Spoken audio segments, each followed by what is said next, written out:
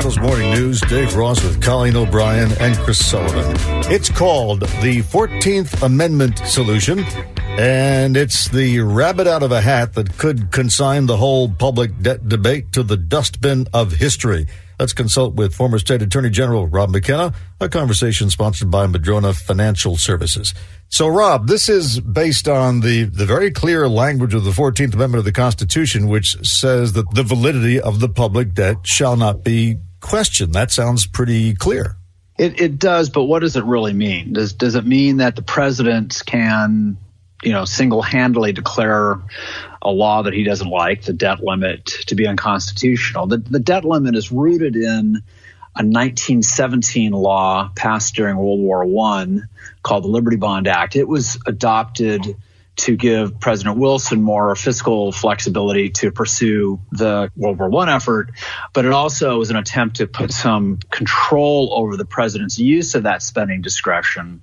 And it was never controversial. I mean, for scores of times, the Congress has raised the debt limit without much comment. It was during Newt Gingrich's time as Speaker of the House that they sort of rediscovered the debt ceiling as a way to try to have their way on the budget, right? And it's what shut down the government. So the 14th Amendment has never been tested as a way to essentially declare it to be unconstitutional, which is what the president would be doing if he simply ignores it. I think what people like about this is the politics of it. So Biden would simply direct the Treasury Secretary to keep issuing this debt. There would be a lawsuit. It would immediately go to the Supreme Court. And now the Supreme Court's in the position of having to issue a ruling, which, if it goes against the president, instantly bankrupts the federal government and puts the Republicans in the position of forcing the bankruptcy of the federal government. Right. Well, that's right. So proponents of playing the 14th Amendment card are kind of excited about putting this in front of the Supreme Court to see what they do. And the prediction is, as you suggest, that majority of the court will not trigger a national debt crisis by deciding that the debt ceiling does not violate the 14th Amendment. But there's a doctrine called constitutional avoidance, under which courts try to avoid deciding cases on constitutional grounds if they can find another ground to decide them on. And that's because we want to limit, our changes to the Constitution. The other way that they could go here is they could say, look, when Congress adopts the budget, they're essentially setting the debt ceiling. And it really wasn't until 1974, when the Congressional Budget Act of 1974 was passed, that Congress really took such control over the federal budget process to the point where they just treat the president's proposed budget as advisory.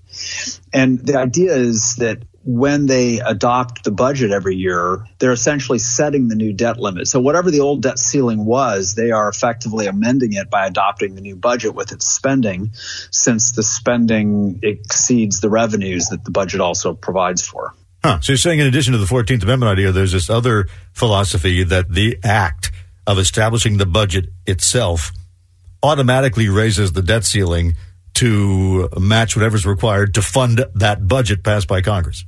Yeah, that's the idea, that whatever the national debt is determined by Congress's decision about the national budget, about the federal government's budget. It is, if when I stopped and thought about this, I thought, well, it does kind of make sense. How can Congress say, oh, there's a debt ceiling that prevents us from borrowing the money that we need to fund the spending we've already authorized? Yeah. That's a pretty good argument, actually. I think so. So why hasn't that been used before?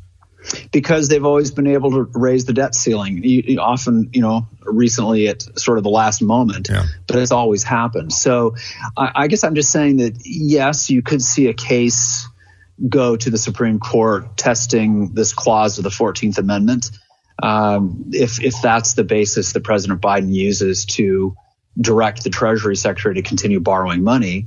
But you could also see this alternative basis for essentially invalidating the 1917 Liberty Bond Act, which is where the debt ceiling comes from. So who gets to make this decision? Is this just a matter of the president choosing between one of two speeches and saying, and therefore we have solved the problem? Well, if he makes a credible threat to use one of those two approaches to overturn the debt ceiling, then he'll be testing Congress, and it could result in a court case. But he has to decide which approach he wants to take and really mean it. I think if he does, that could finally force the compromise that's necessary to raise the debt ceiling. Okay, so for those of us who are in the national debt betting pool, is there going to be a default or not? I would say there will not be, for two reasons. It's really politically foolish of the House majority to trigger a debt default. And to your point, the Supreme Court probably is not going to trigger a national debt crisis itself. I think they're likelier to conclude that when Congress passes the budget, it's effectively establishing a new debt ceiling. Former State Attorney General Rob McKenna. Thank you, Rob. Thanks, Dave.